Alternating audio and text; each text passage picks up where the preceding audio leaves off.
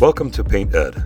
PCA provides painting contractors with connections they need to grow their business. To find out more and to become a member, visit pcapainted.org. Find more great content like this on PCA Overdrive. A subscription to the platform is included with membership.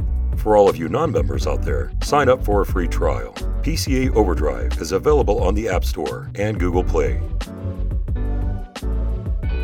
All right, everybody. Beautiful Sunday night. Thank you for being here with me. TikTok and Instagram followers, you guys are going to be able to see my screen, but the full on-screen share is going to be on Facebook yet. We're still working out the tech to give you guys an on-screen shot here. I wanted to tilt my camera a little bit just to give you guys a little view. But if you guys want to see all my slides, all my data and everything else, you're going to have to go to Facebook. You can always rewatch on Facebook and eventually it'll be on YouTube. Just thank you guys for being here. Thank you guys for watching.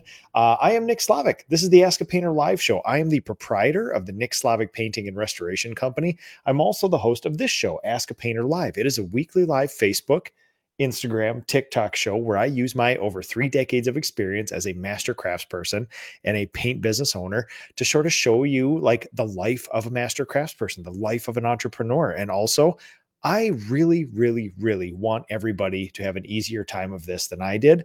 I am the chairman of the board of the PCA, the Painting Contractors Association. It is a 140-year-old nonprofit that serves the industry. And tonight we formally start a series of shows called Mastering the Basics. Every winter, I go through a series of shows called Mastering the Basics, where we use my steps to professionalization, which I'm throwing up on screen right now. There is a checklist on this thing.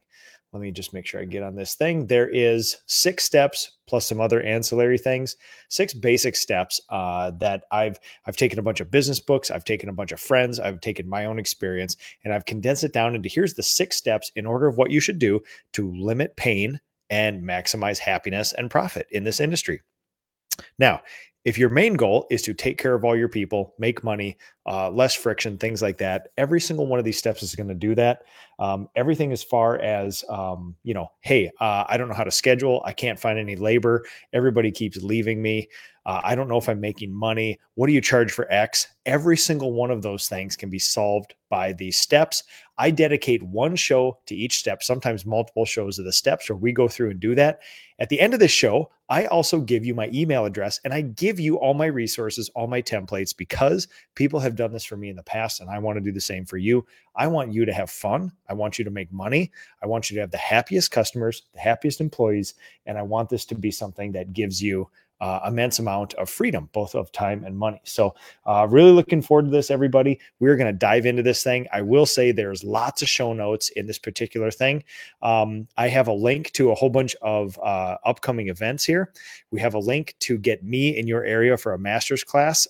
We're just circling around about another 5 master's classes all over the place. So I have one in Minnesota booked. I have one in Central California. We have the big expo coming up, things like that. It's a great time. I will say this finally, if you like any of this stuff, this information was some of the basis, the founding basis for the PCA's business training. We have foundations, we have accelerator, and we have legacy. These basic steps of how to professionalize your business not only will get you off the ground, they will accelerate you and make you professional. And then if you ever want to exit these businesses, they might actually be worth something. So this is my urge to all you guys, which is, we want to take care of our people. We want to make money. We want to be happy, right? But we need to run professionalized businesses. So yeah. Bradley Ellison, before we get any farther, yes, you can. Absolutely. Happy to. Good evening, Travis. All right, folks. So at the end of this show, you get my email address. I will send you this list, the steps to professionalization. I will also send you copies of all of my SOPs, my guides to making SOPs, and some other supporting information like that. The coolest thing about my steps to professionalization here, if you look at, let's say, here's the estimating one. This is one of my most popular ones. Look at this. This document is full of hyperlinks. It will take you it will take you to actual Ask a Painter live shows where I go into mastering the basics of estimating. So this is your menu. This is the grand topic. This is the thing that can take you to the next level in your business. Now, this information is all free, and I'm here to help you with it via email. Now the only problem is, can you actually do it? So you guys ready to hop in? Instagram, TikTok, are we ready to do this? Facebook? All right, here we go, folks. The first show, Mastering the Basics of the Winter Season. Standard operating procedures, folks. Standard operating procedures. I love this series of shows so much, guys. Interaction goes through the roof. Emailing goes through the roof. Sharing resources goes through the roof. And I get to interact with all you guys. So without further ado, it is Sunday night.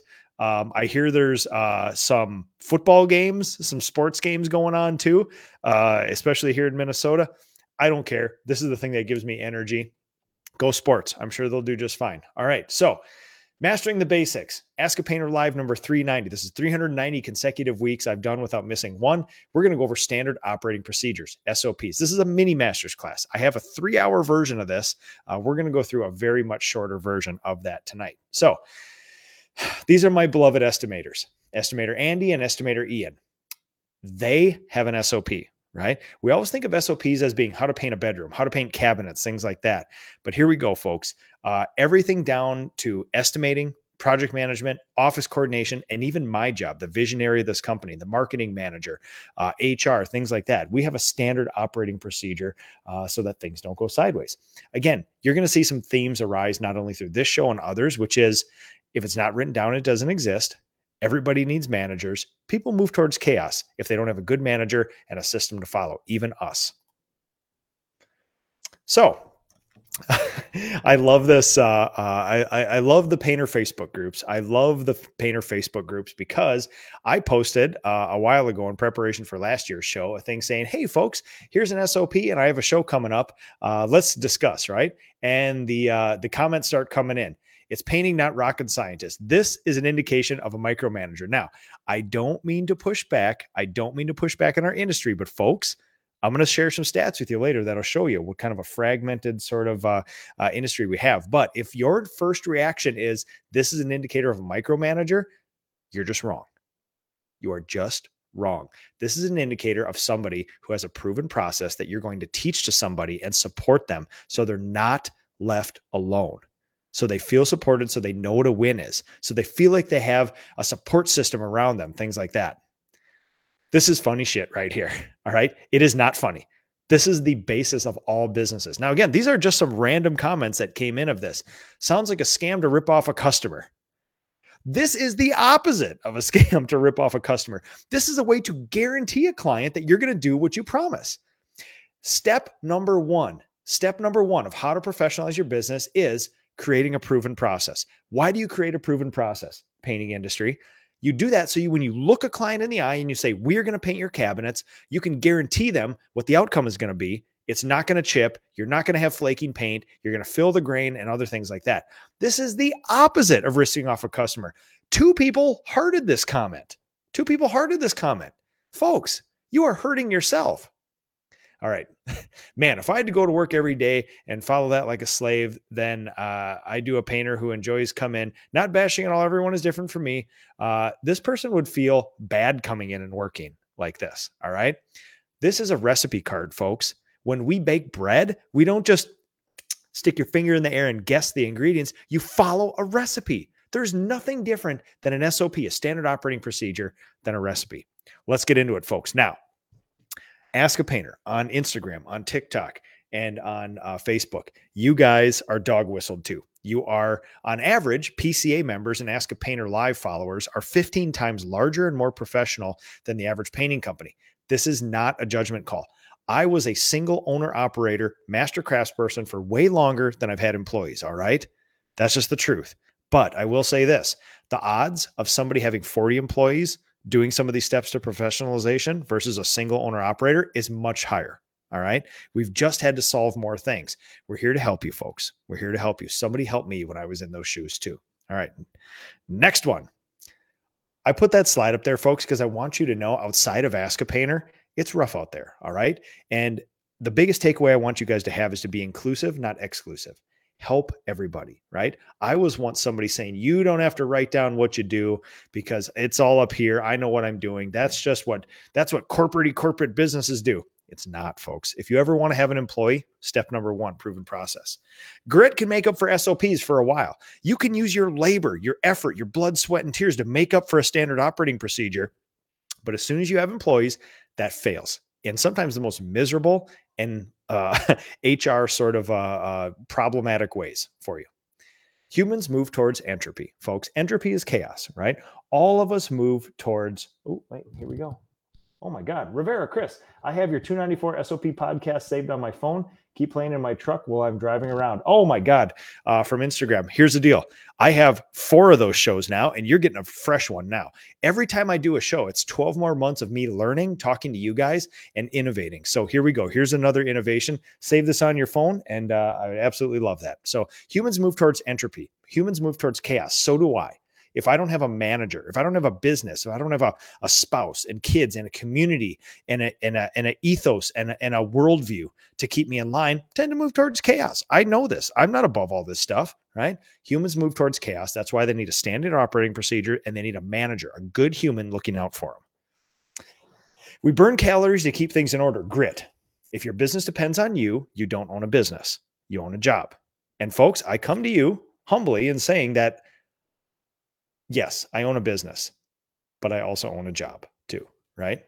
This is not to downplay anybody's efforts, but I will tell you this.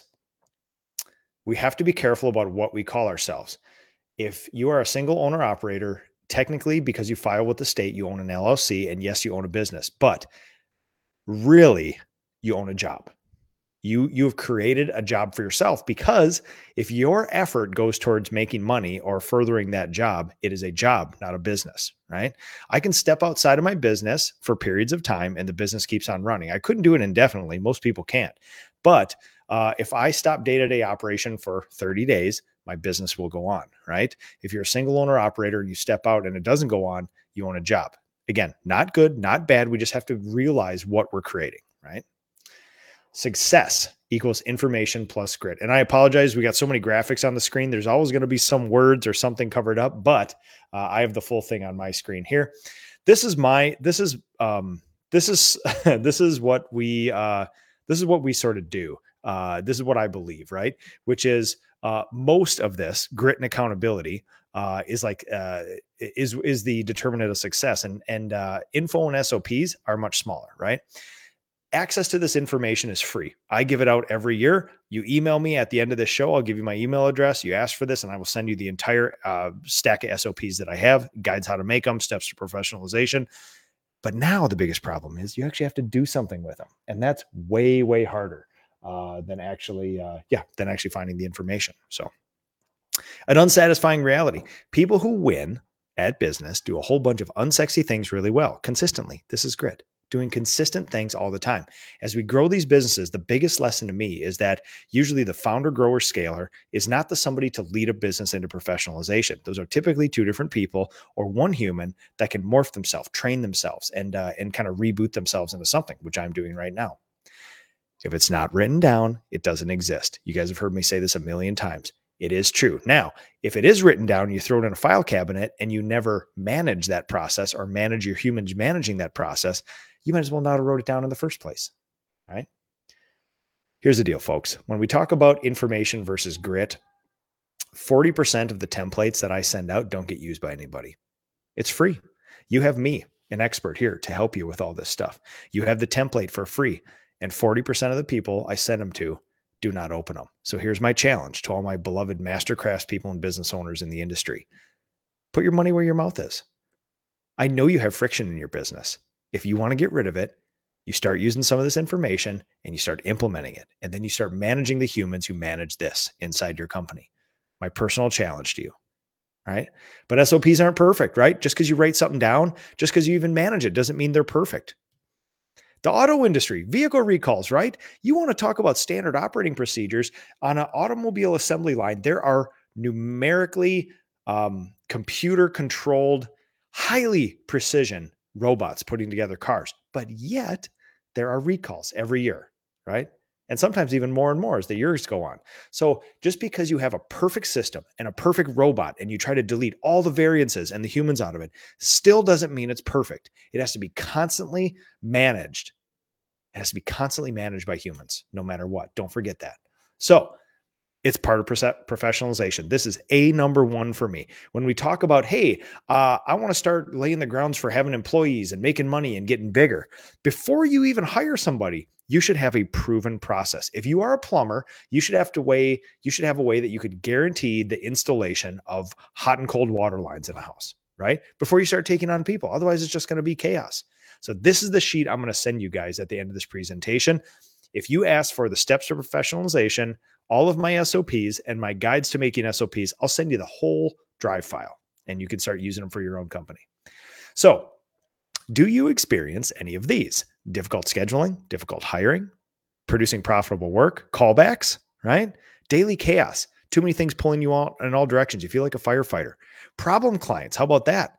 And general stagnation, I can guarantee you the likelihood of any of these things giving you problems will go way down if you take all these steps to professionalization. I can guarantee you, because it happened in my business. I can share all the data with you guys, right? There's people asking for it on Instagram. I'm going to give you my email address at the end of this. I actually have a slide. It will be in the show notes as well, too. You guys may have to search around. Facebook is going to be the main thing for all this. But you guys aren't going to get the full screen share, but I will share it with you on Facebook. So here's a solution, folks. You got to have an SOP, and I threw one of my cabinet SOPs up there, and you got to have accountability. We have a standard operating procedure, and after you have a way to onboard and train, and then hold your people accountable to these standard operating procedures so that the thing gets done every time. Not as a dictator, but you want to inspire them to show them what a win is. You want to teach them how to do each step because it feels good to do something under budget and get a big win for our clients, right? So what are standard operating procedures, right? A standard operating procedure is a set of step-by-step instructions compiled by an organization to help workers carry out routine operations. SOPs aim to achieve efficiency, quality output, and uniformity of performance while reducing miscommunication and failures. Sounds like a lot. That's the friction points in painting businesses, right? That's the friction points. SOPs will standardize all this. And again, it's not just about the painting, folks. I have SOPs for everything we do in the company where it's meaningful, right? I have a SOP for my marketing. I'm the marketing director of this company. I have a standard operating procedure that I follow every single week. So a standard operating procedure is an algorithm. It's an algorithm. You have an input, right? You have an algorithm. It does something to the inputs and then it creates an output. An algorithm is a set of rules to obtain an expected outcome from the given input. Now, we can think about algorithms are things that machines hold or computers hold, and we feed something in and we get something out. The input is your people, your clients, your paint. Your algorithm is a standard operating procedure. You take clients, you take your beautiful craftspeople, you take paint, you throw an algorithm at it, and an output is a beautifully painted home that's profitable. That's what we're trying to do here, right? So when you hear the word algorithm, that's what this is. A standard operating procedure is a recipe, is an algorithm, right? But the SOPs, I mean, again, we don't pigeonhole yourself into thinking they're just for painting. We think about coatings as like the baseline. We should have a way to just do our proven process. But what about project management and production, right? How do we actually produce a job? What's a standard operating procedure for ordering paint, for scheduling with a client, for a callback, for a change order, things like that? How about for sales and estimating? What's a standard operating procedure for greeting a client? How do you actually walk through a job? What notes do you take? How do you print out an estimate on site, which is the standard of our company? What's the follow-up standard operating procedure? How about operations? What time does the shop open? When we do cabinets, what's the order of operations on site versus in our finishing shop, right? Vans, logistics, HR. And I even have a standard operating procedure for vision that we follow every year. And this is actually one of the cooler ones because it's usually November and December each year where I sit down and actually think about the 1, 3, 5, and 10-year plan of the company. It's a standard operating procedure. Now, you don't have to be a robot. You don't have to make a procedure for everything. But for the core functions of your business, you must. This isn't things that just big businesses do once in a while. These are things that you must do if you ever want to go beyond yourself and get out of that firefighting, day-to-day chaos, the emotional roller coaster of this beautiful, beautiful thing that we do. Do you need an SOP? I will take a couple steps back and say, do you even need an SOP? Because don't go too whole hog and make an SOP for everything. So this is an obvious rhetorical question, but it should be said. Do you need to contact each employee, a standard operating procedure, each week to verify that they receive their paychecks? You could make a standard operating procedure that the owner of the company has to call every single one of their employees to see if they receive their paycheck each week. Do you need to do that? Do you need to call your employees to figure out if they receive their paycheck? No, they will let you know if they don't. That is a perfect system, right?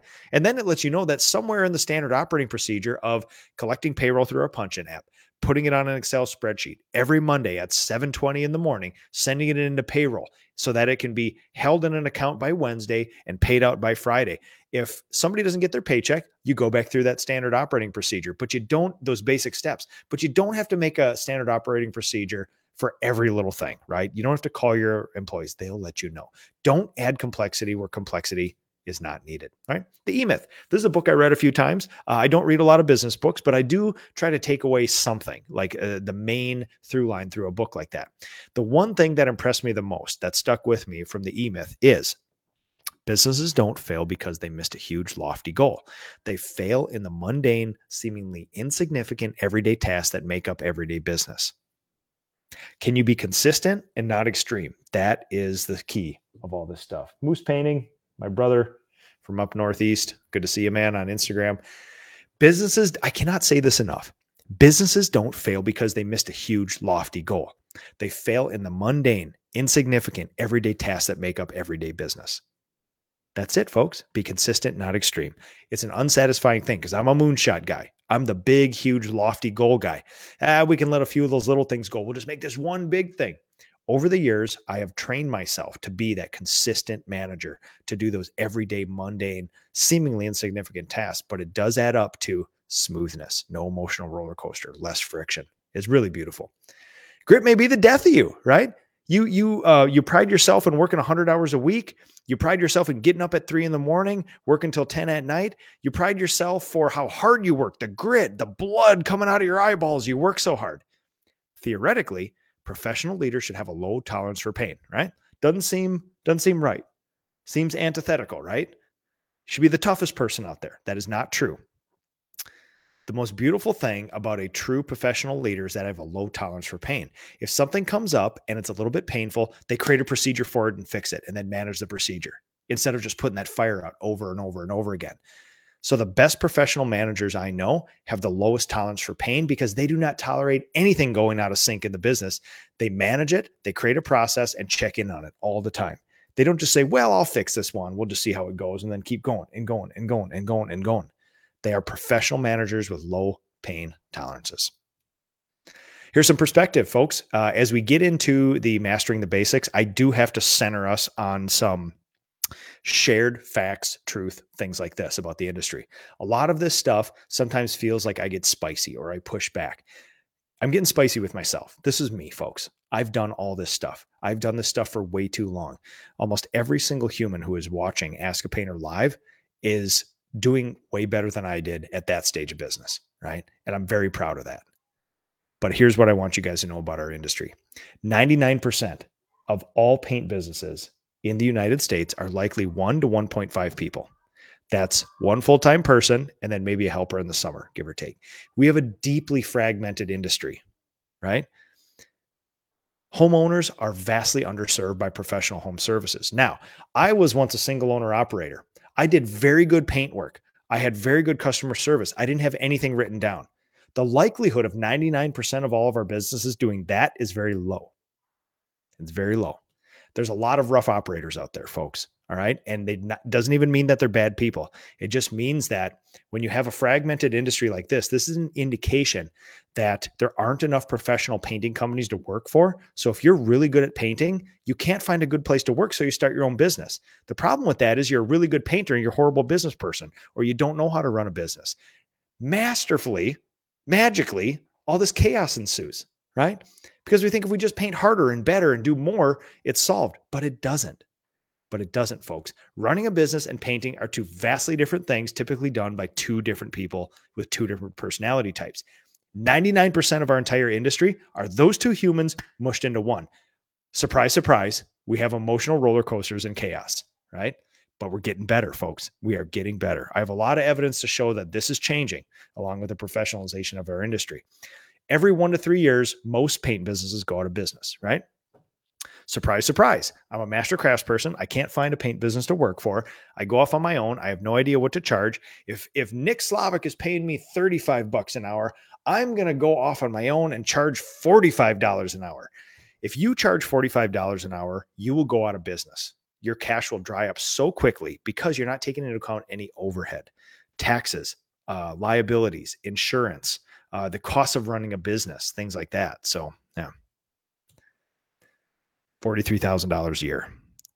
This makes me very sad. The average painting business owner in the United States makes $43,000 a year. That is $21.50 an hour, right? I start painters with no experience at $20 an hour and pay them up to $24 their first year. These are people running a business, right? That's not okay. We have to do better. It's not because they're bad people. It's because they're not set up to win in this. They didn't set out to start a paint business. They set out to be a really good painter to make a lot of time and money freedom for them and their family. The only way to do that right now is to start your own business because there's not enough professional businesses. It's changing, folks, but we got to get this number moving up. And I'll update this number before the expo this year, and hopefully we'll find a higher number than that. So, tale of two companies. This is my father. This is my brother. This is us in front of our 1917 Craftsman home, right? This is just before I graduated college and attempted to join my family business and was told there's no place for you, right? My father's been doing this, must be over 50 years now, right? He doesn't own a cell phone. He doesn't own a computer. He might now. I haven't talked to him in a number of years. But at that time, when I started my own business, he did not own a computer. He did not own a cell phone. He's not doing cloud computing. He's not using Google Drive. He's never gone live. It's likely my father doesn't know what social media is or what I do on social media. All right. If you call my father for a painting estimate, I think he's done with business now. But 2 years ago, if you called my father, and this is with love, everybody, this is with love. This is my own family. I love them dearly. If you called my father for a painting estimate, he would ask you directions on the phone. He would write them down on a yellow legal pad and drive to your house. Right? I don't know if he's ever sent an email. And his son is on the internet going live. I'm traveling around the country helping other paint business owners as a servant leader. My business is cloud-based. We use Slack. We send 140,000 messages internally just in the company, right? We use QuickBooks. We bill people electronically. They pay by ACH and credit card. We market heavily, digitally, social media, Google. We have a ripping website, all this other stuff. A tale of two companies is pretty wild, folks. I can give you one guess as to which company has standard operating procedures and one doesn't. One of these companies is going to be worth something when it's sold later. One of them is not. This is not a value judgment. I'm sure my father's a nice guy. He just chose one path. I'm asking you guys to choose the path that all professional businesses go down in the entire United States, is to do the basic things that are needed to professionalize, not which are nice to have or which only Google and Meta and all these other companies do. This is the necessities of business, folks. And I don't think we stress that enough. So this is what real businesses do. I use an SOP to figure out if I need an SOP. Swoosh Painting, how's it going, man? We'll see you at the retreat. Looking forward to that. So, you guys remember the scientific process, Beth, from 7th grade science, biology, chemistry, things like that? The scientific process is this. You observe something, you form a hypothesis about it, you conduct an experiment with it, control the variables, you analyze that experiment, you come to a conclusion, and then you do it all over again, right? This is a standard operating procedure. I use the scientific process back from middle school and grade school to figure out if I even need a standard operating procedure. So you observe something. If something is continually a problem in your company, there should be a standard operating procedure to fix it. And then there should be a person who owns it and then manages that standard operating procedure. So the best experiments reduce variables. And that's one of the things that we're known for in my company. Like everybody has standard operating procedures everywhere. But when you guys email me at the end of this and I send you my SOPs, you are going to be bowled over by how simple they are. Because I know that a more elaborate SOP does not make up for human management. It takes a simple SOP, something that humans can absolutely comply with and win all the time, and then a human to support them in that great mission. Here's the variables, folks. There's you. You are the biggest variable. Don't ever think that it's somebody else's problem, right? It's typically you. You have your clients, you have apprentices and craftspeople, you have structures, you have substrates, you have weather, you have coatings, client expectations, right? This is insane. The PCA gives away free standards. One of them is what a properly painted surface is. That's an agreed upon thing. Almost nobody has it in their contract. It's free right now on the PCA's website. I put in my contract. So when a client says this surface doesn't meet the standards, I'll say, well, lucky for you, there is an industry accepted standard and it's in my contract. So we can agree to that. And it's actually standing position, normal viewing height, no amplified light. It lists out some criteria of actually to figure out if there's a flaw in the wall. And then there's always force majeure, right? There's a global pandemic, there's material shortages, weather events, things like that. So one of those things. A good experiment will limit these variables, right? But you're never going to limit all of the human experiments. So humans, they are the variable. So you can think about paint. We love to focus on the paint. We love to focus on the brushes, but folks, focus your time on your people, right? Get your proven process down. Never stop refining, never stop improving the painting system. But your people don't care about improving the painting system. Your people care about you helping improving them. Okay. This would be an easy business if there are no humans involved. And this doesn't mean I don't like humans, but paint is one of the only standard things that we have in this industry. So like when the outside of a house with some paint fails, the last thing I go to is the paint. The first thing I go to is who's the human that put on it? What's the procedure? Who is managing that human? That's it. 99% of all paint failures are caused by human error, mainly because of no standard operating procedure as well too. So let me just take a all right. Hello, everybody. Just checking in with Instagram. My gosh, we got some people watching tonight.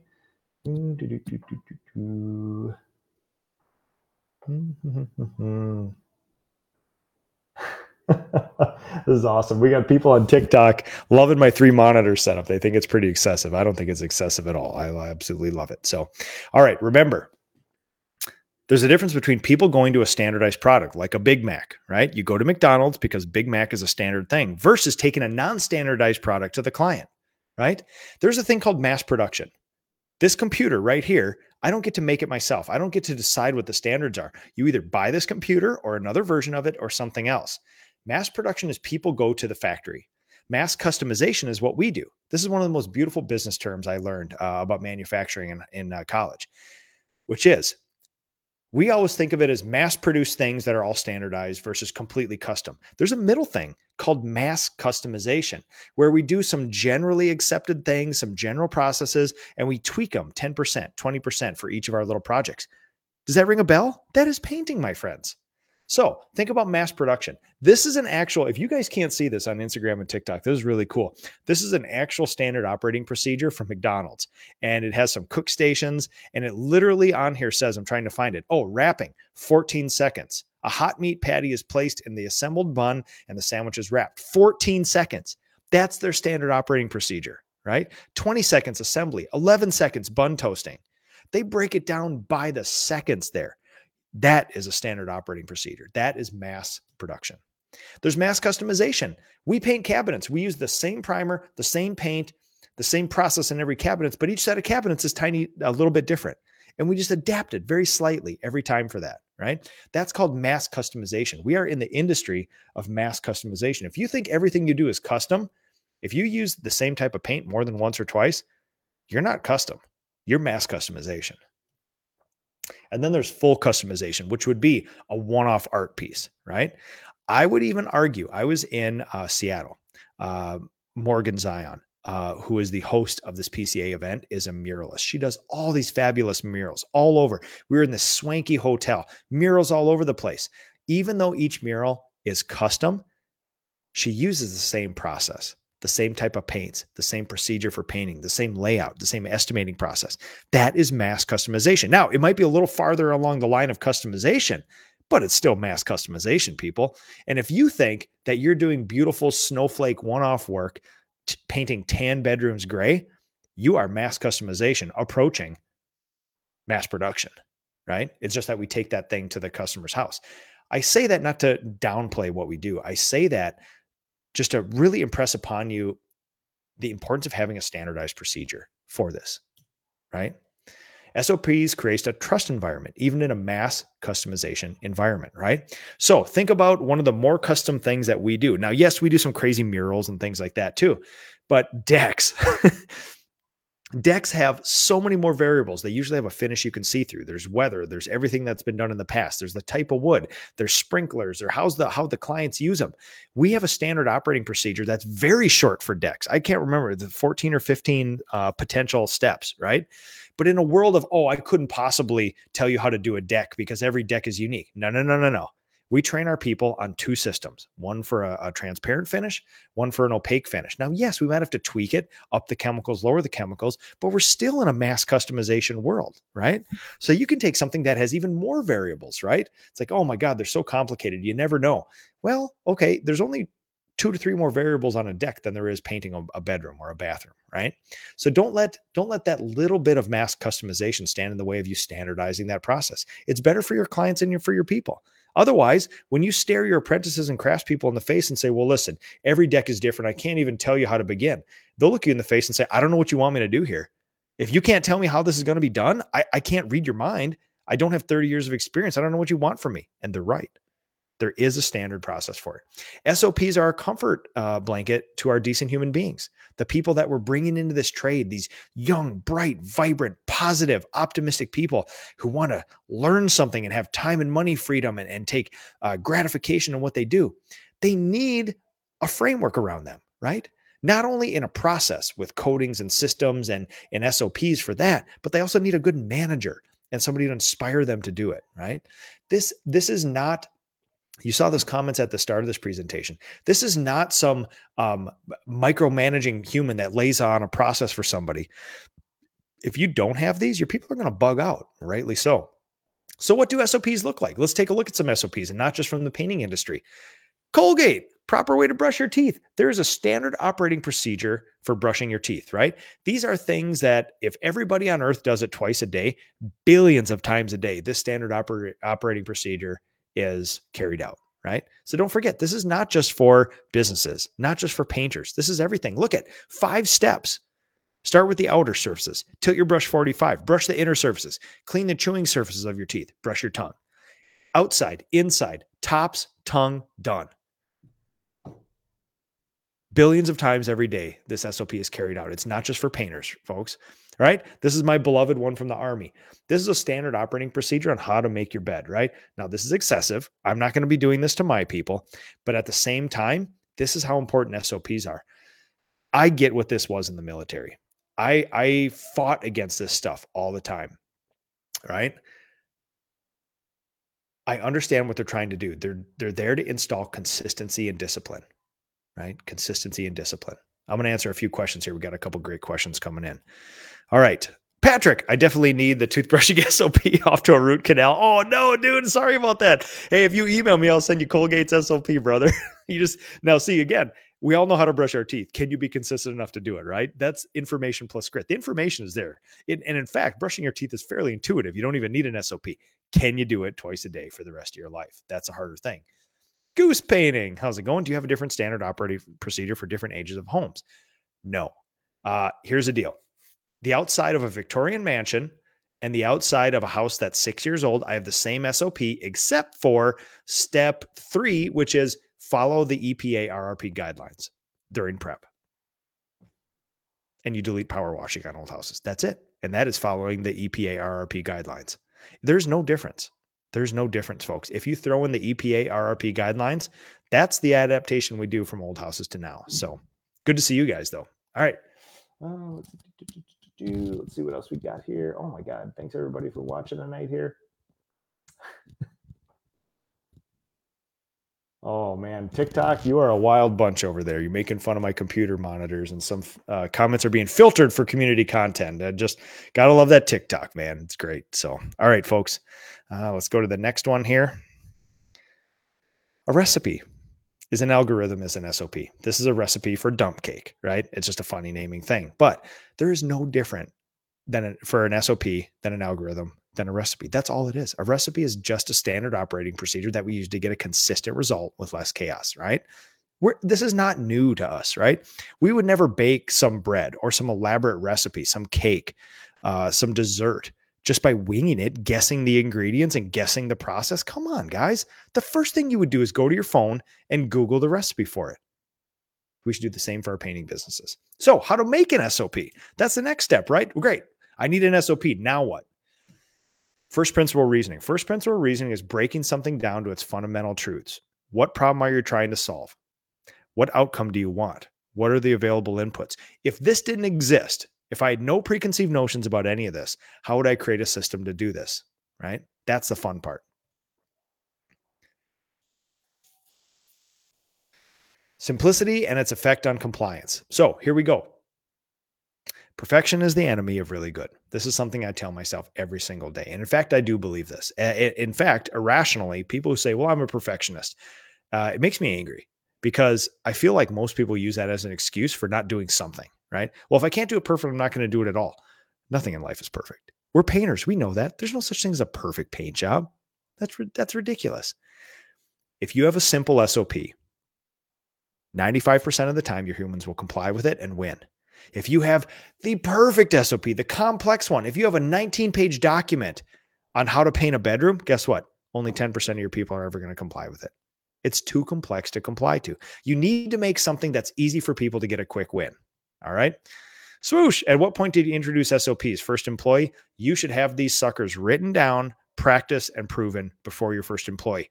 Asterisk, I did not do that. Right. So there's a lot of things that I'm going to preach that I didn't do. I already had 12, 15 employees before I wrote down my first SOPs. Right. I put up with a lot of chaos by me holding it together, my grit holding it together.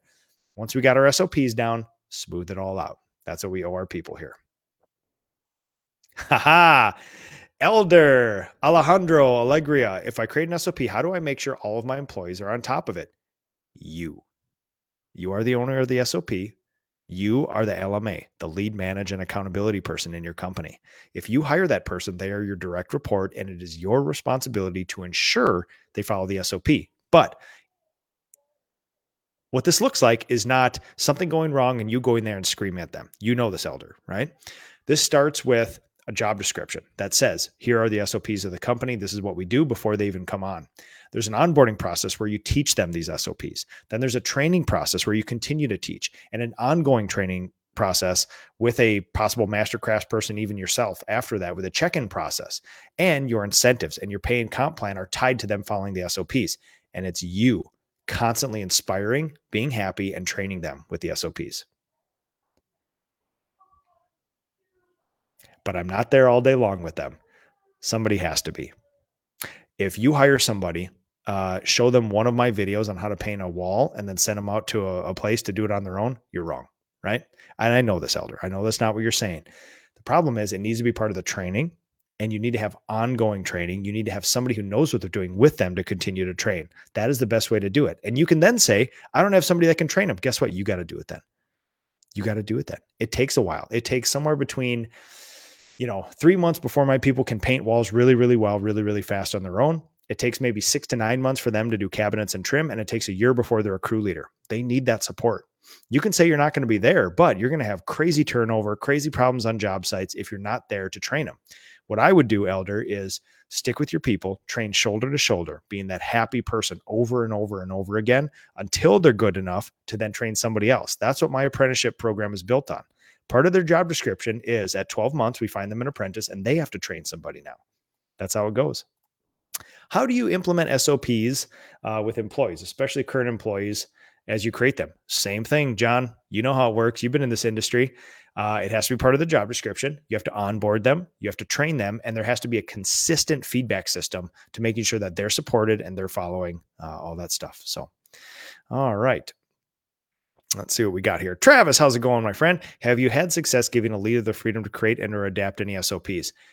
Problem is, I'm a really good painter and I've been doing this for 30 years and I've tried everything. So it's very unlikely that most of my people will make crazy innovations, although I do keep an eye out, and 2 to 3 times a year, I take something my people do and adapt it and put it in our SOP. But one of the things that I believe I owe my people as the master craftsperson of this company is that set of standard operating procedures that they can follow. Now, I'm happy for them to take some liberty with them for a better budget, a better quality outcome, things like that. But honestly, it's one of those things where, if you take somebody who's just started in this trade, in this industry, and then me doing it for 31 years, it's very unlikely that they're going to have a fresh insight that I don't. Not because they're bad people, just because I'm the Ask a Painter guy. I bleed this. I've lived it for 31 years. Nobody's thought more about this, right? So that's a very unique situation. Now, if you were an owner that did not have a lifetime of painting and things like that, I would absolutely ask for input from people. And in fact, I do get a lot of feedback from my people, but mainly it's on like the experience in my company, the personnel side. I don't have as much experience as I do being a master crafts person. So, yeah. Okay, onward we go. So I hear there's a sports game and my kids are watching it in the other room here. So where to start, right? Process to deliver your product. So coatings and applications, process to facilitate delivery of your product, estimating, production, recruiting. This is the areas of SOPs that I focus on first to last. External processes that create opportunities to deliver your product. Marketing, right? Internal processes to affect your effectiveness and efficiency of your product. Job costing, benchmarking, financial reporting, and then budgeting effectively. Right.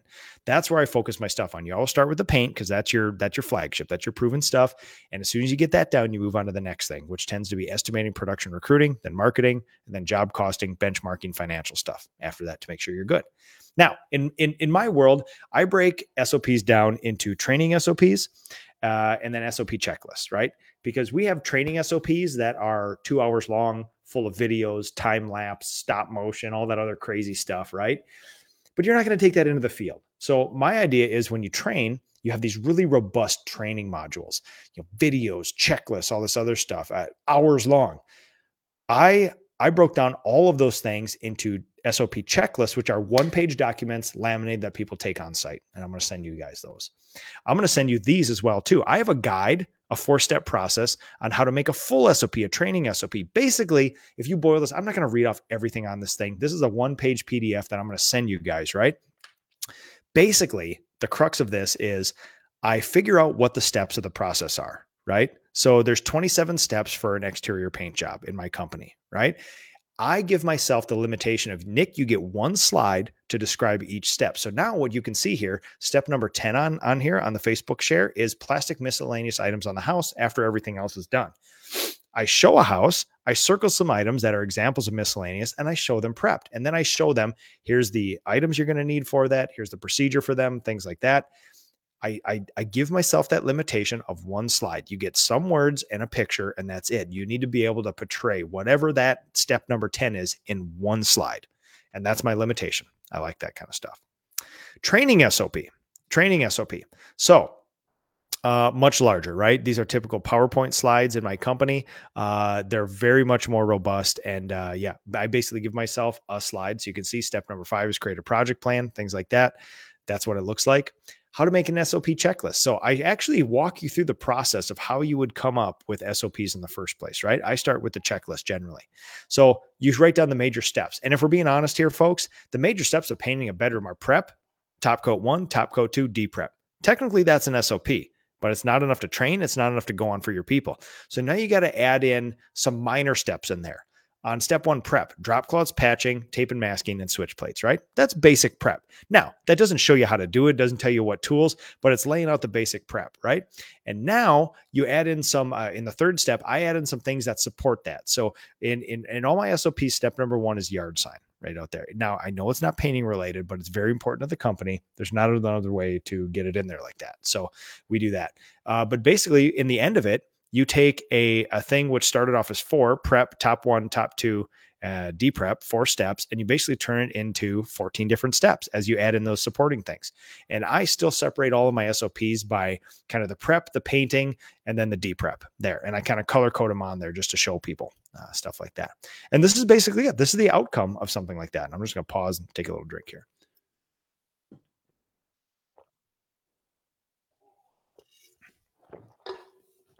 All right.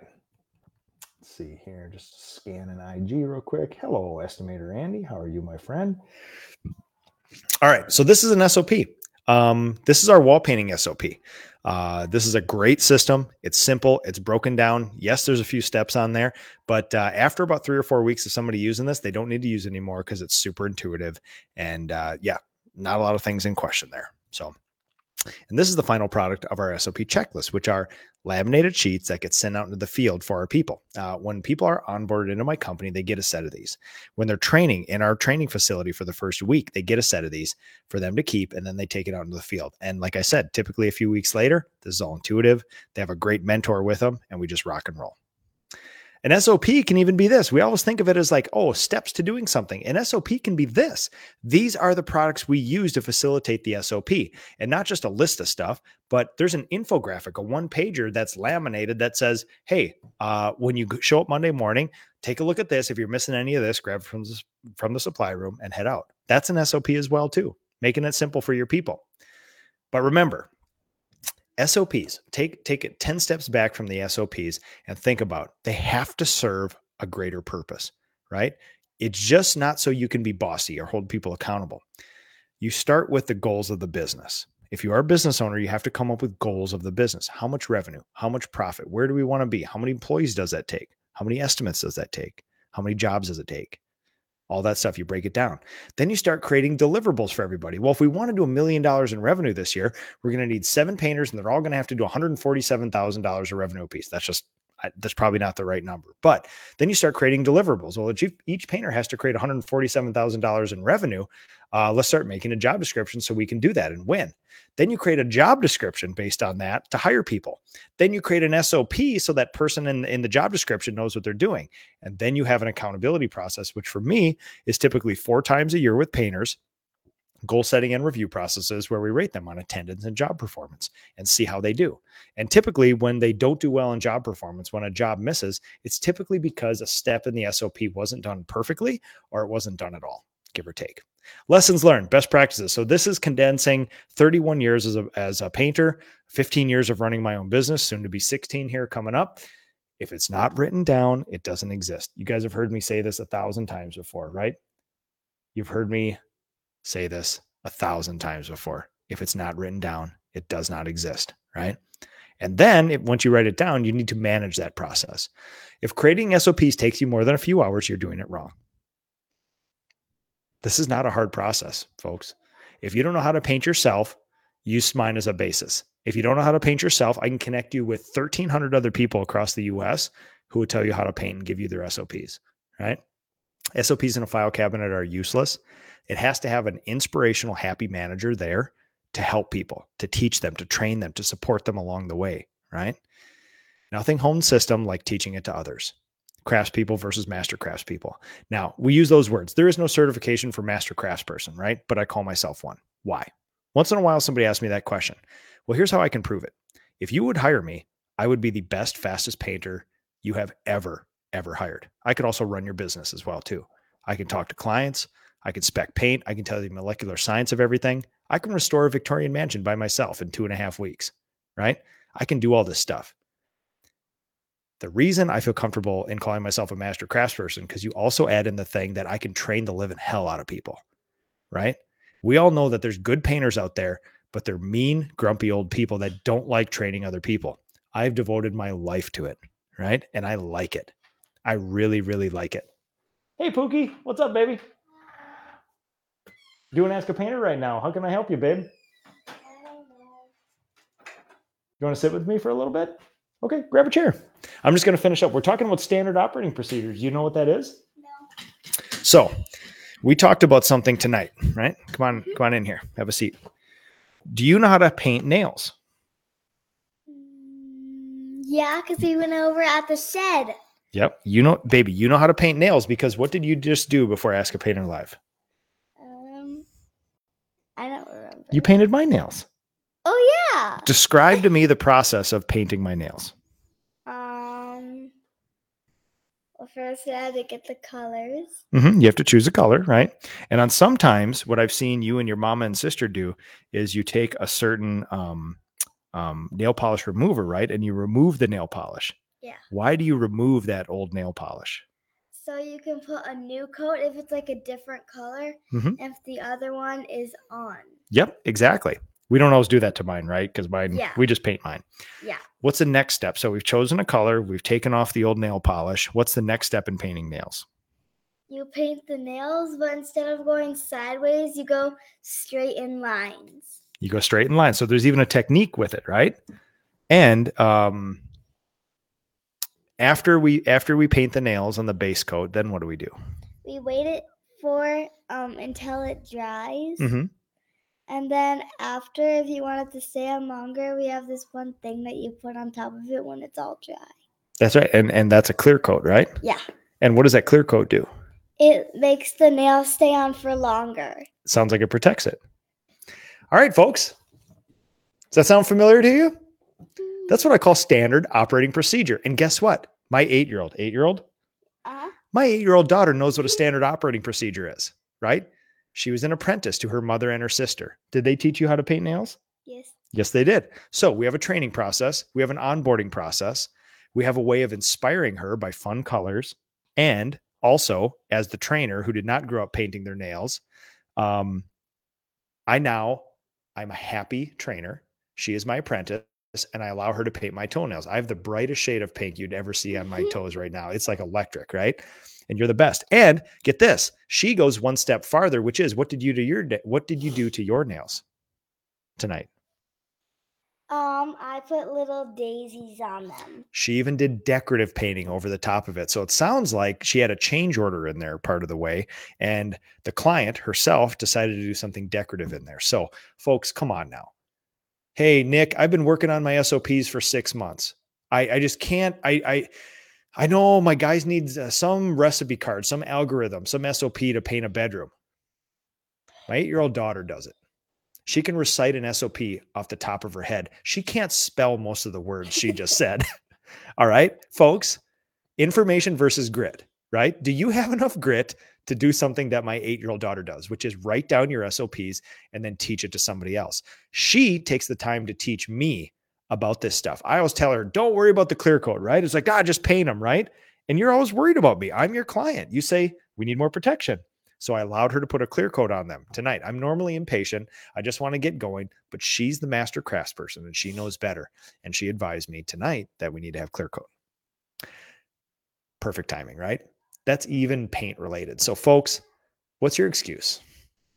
What's your excuse? And for people on TikTok and Instagram, you can't see her because of the camera angles, but my 8-year-old daughter, Pookie, is standing next to me and you heard her describe a standard operating procedure, right? So what's your excuse out there, everybody? What's your excuse? Start simple. Add complexity only where is needed, right? It has to be measurable. A standard operating procedure should have an outcome like a light switch. They did it or they didn't. And a standard operating procedure shouldn't say do it fast and do it good.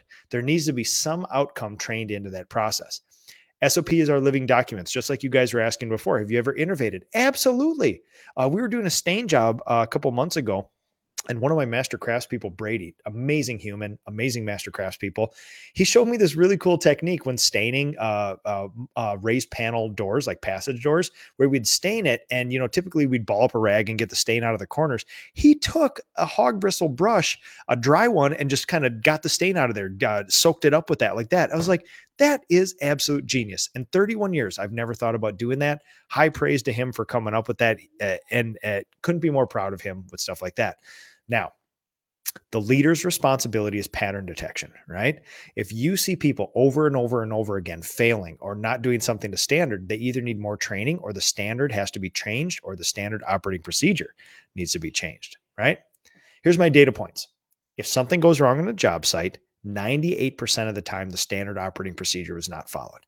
And one of the coolest thing is, especially with like my estimating SOP, my project management SOP, if there's a problem on a job site or a problem on an estimate, we can actually go through and there's probably one step to that SOP that wasn't done 100%, wasn't done perfectly, or wasn't done at all. And you can almost always trace it back through that training. Now, here's the good part, folks. What you're going to see with my SOPs is that it doesn't tell you what brush to use or what paint to use. It is a standard operating procedure, right?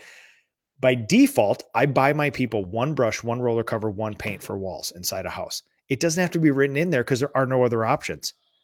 My decent human beings and me fill the gaps of those sort of things, right? Common sense, and wonderful humans will always help SOPs work better, but you got to have a good manager. So here we go, folks, for a copy of my Steps to Professionalization. Let me pull that back up on there for you guys. It was my first time trying to do those with daisies. How'd they turn out? A little challenging, but I think they look great, sister. That's awesome. So what you guys are seeing are two documents here. A couple things. My Steps to Professionalization. I will send you the copy of that with all the links to the Ask a Painter live shows, and I'll update it after each show. If you email me, nick@nickslavic.com, ask for these three things from this show: Steps to Professionalization, my SOPs, and how to make SOPs guide. That's it. And I will send you all those things. Give me a little bit of time though, because after every year, I always update these things with new links, new information, new data, all those things like that. So let me go down here a little bit. Elder Alejandro, he's asking about, okay, here, let me go back a couple slides here. He's asking about what the other 2% is. Now, remember what variables were? If something goes wrong on a job site, 98% the SOP isn't followed. It could be client. It could be weather. It could be force majeure. It could be any number of things, right? It could just be a weird coincidence. It might even be a bad can of paint, although I almost never rely on that. So Alejandro, I will say this. Remember, don't let the exception be the rule, right? If you do this 98% of the time, if 98% of all paint jobs went really well, went under budget, and the client was happy with it, our entire industry would be different. Because I bet you 98% of all paint jobs don't go well. It's some other number, right? We actually track that internally in my company. I think we get between 5 and 7% callbacks. So in my company, when we get below a threshold of 93% of jobs under budget, and then get a callback of offense to it, then we start checking into the SOPs again. So yeah. All right. So there it is, folks. Let me just scan for questions again. And it is Sunday. I got my little Pookie here, and I want to make sure I get plenty of family time here. So, all right, let me just check. Sorry. Oh man, Steve, how much does she charge? We need some SOPs for a date. Pookie. Oh, Burns Designs, Bridget, how are you? Good to see you. Love your images on Instagram. Absolutely love following you. Oh, we see Aurelia Slavic, your sister, in there too. Yes, Nugget, yes. How's it going, Nugget? Watch it on Instagram. Nugget, I know you're going to want to see the screen share, so you should probably pop over to Facebook too, so you can see all the SOPs. So, all right. Goose painting. Are we ending with a song again? Oh my God, great idea. Should we go out with a song? All right. What is your favorite song right now? We're going to end on a song. What do you like listening to? Oh my God.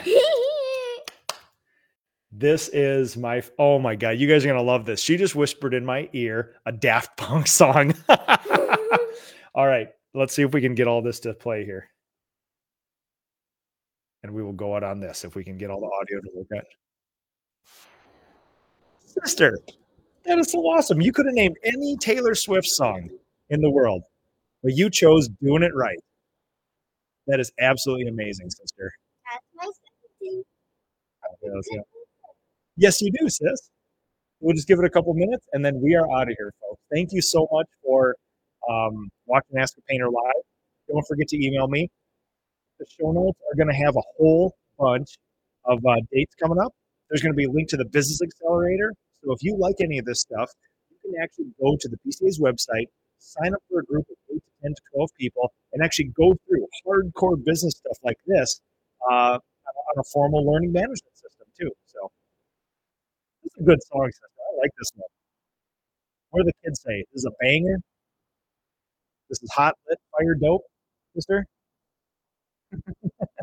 She's chasing a ladybug around. All right, everybody. It means the world to me that you guys are here on a Sunday night. Happy Thanksgiving. Next week, we'll have a special show.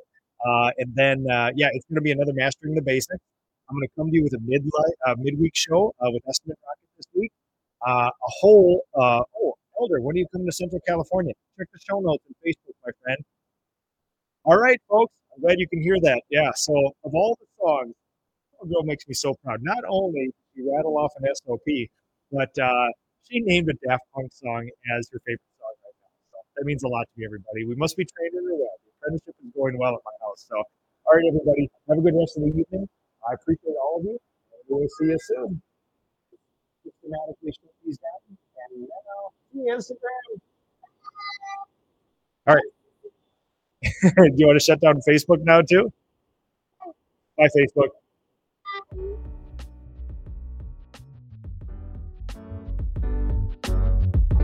PaintNet podcasts are produced by the Painting Contractors Association and are made possible by members and industry partners. To find out more about upcoming education opportunities or for more information about joining PCA, visit pcapainted.org.